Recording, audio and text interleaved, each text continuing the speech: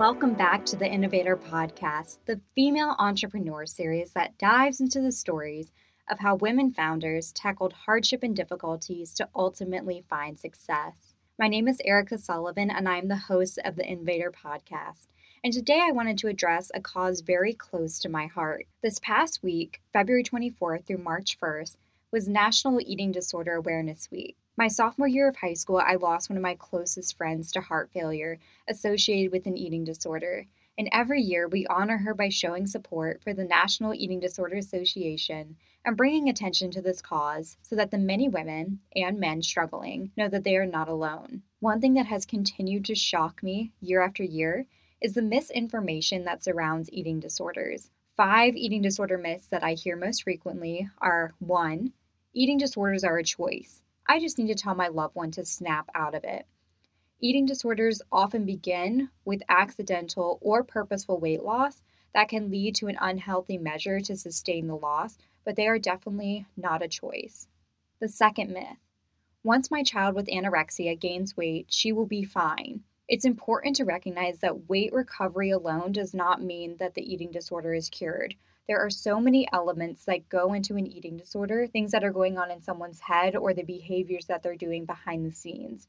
But weight loss recovery alone does not mean the person is cured. The third myth: if my loved one insists they're fine, I should believe them.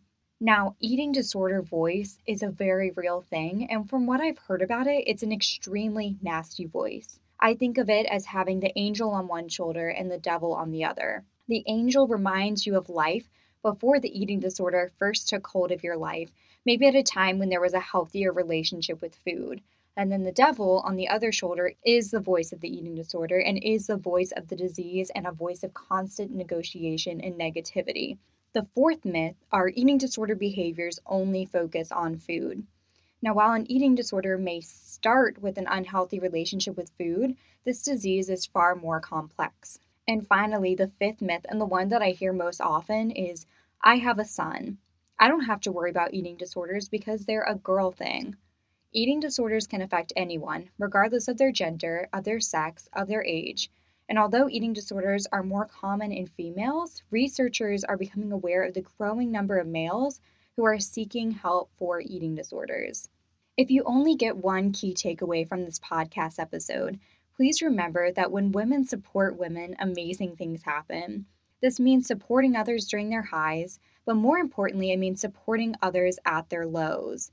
Eating disorders are one of those diseases that many don't know how to discuss, so they just don't. Many never learn the warning signals, and most importantly, never learn how to help. It may be nearly impossible to know exactly how eating disorders begin, but we do know that young people between the ages of 14 and 25 are the most at risk. These are the ages when women and men as a whole are super impressionable, and the opinions of their peers hold a lot of weight.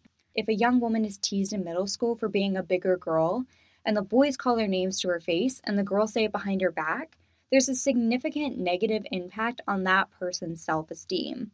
Words are powerful, and the old quote, "Sticks and stones may break my bones, but words may never hurt me," is the biggest lie. Gabrielle Union, an American actress who starred in Bring It On and 10 Things I Hate About You, said, "Real, fierce, and fearless women celebrate and compliment other women. And we recognize and embrace the notion that their shine in no way diminishes our light, and that it actually makes our light shine brighter." I love this quote. I have seen so many examples of my life where women break each other down in order to make themselves feel better. Bullying to some may seem like it's not that big of a deal, but you have no idea what anyone is going through and how your words impact their life. Ellen DeGeneres ends every show with, "Be kind to one another." And honestly, it is just that simple. I wanted to end this episode by highlighting women who are making strides for mental health. Remember that eating disorders are a disease, not a decision, and often have a mental health element. The first organization I wanted to highlight is Active Minds. Active Minds is an organization making great strides to be a resource for college students all across the United States. Their slogan is, "Let's change the conversation about mental health." And they really are helping to reduce the stigma surrounding mental health in the university space. If you are a college student, I highly recommend checking out if there's an Active Minds chapter at your university. There's one here at Virginia Tech and 14 other chapters within Virginia alone. You personally do not have to be dealing with a mental health issue in order to join and be an advocate. The second organization is the National Eating Disorder Association, also known as NEDA. And NEDA is an organization closest to my heart.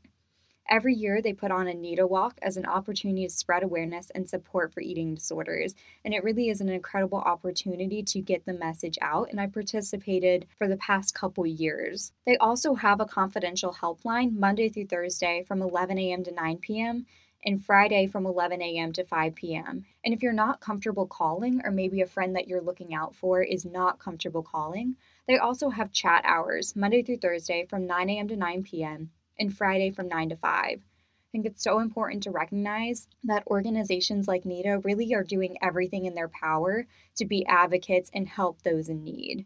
One of the individuals I wanted to highlight is Leah.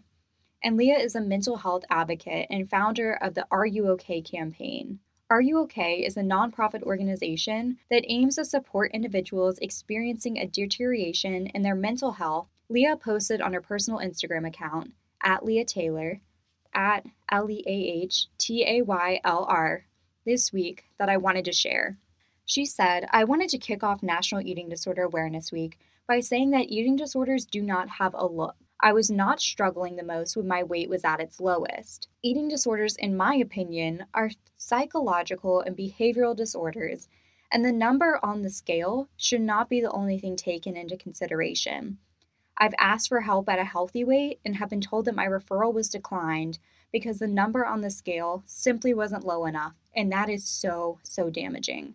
A person may look healthy, but their thoughts and behaviors may not. Whether you're struggling with anorexia, bulimia, binge eating disorder, whatever the scales say, you are worthy of help if you feel you need it. This NEDA Awareness Week, please let's ditch the digits and remember that a person does not need to look sick to have an eating disorder. That point is so important. Someone may look healthy, but you have no idea the thoughts and behaviors that are going on behind the scenes. Demi Lovato is another individual I wanted to highlight because she's been one of the many celebrities who have been open and candid about their struggle with mental health. For Demi Lovato in particular, it was a struggle with bipolar disorder. She did an interview with E, and here's a quote from it that I think is really impactful. She said, "My success it does not measure my happiness. When I think about what makes me happy today, I think about my family. I think about my friends. I think about my team.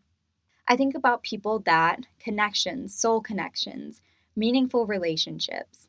I would love to start doing more things that make me happy and worry less about success." I think this is such an important point because just because someone may look happy and appear happy, you have no idea what is going on behind the scenes in their life. If you need help, there are so many resources here for you.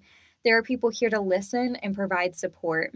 And although National Eating Disorder Awareness Week was last week, it's important to remember that this is not an issue that's only a week long. This issue impacts people's lives on the daily and hourly.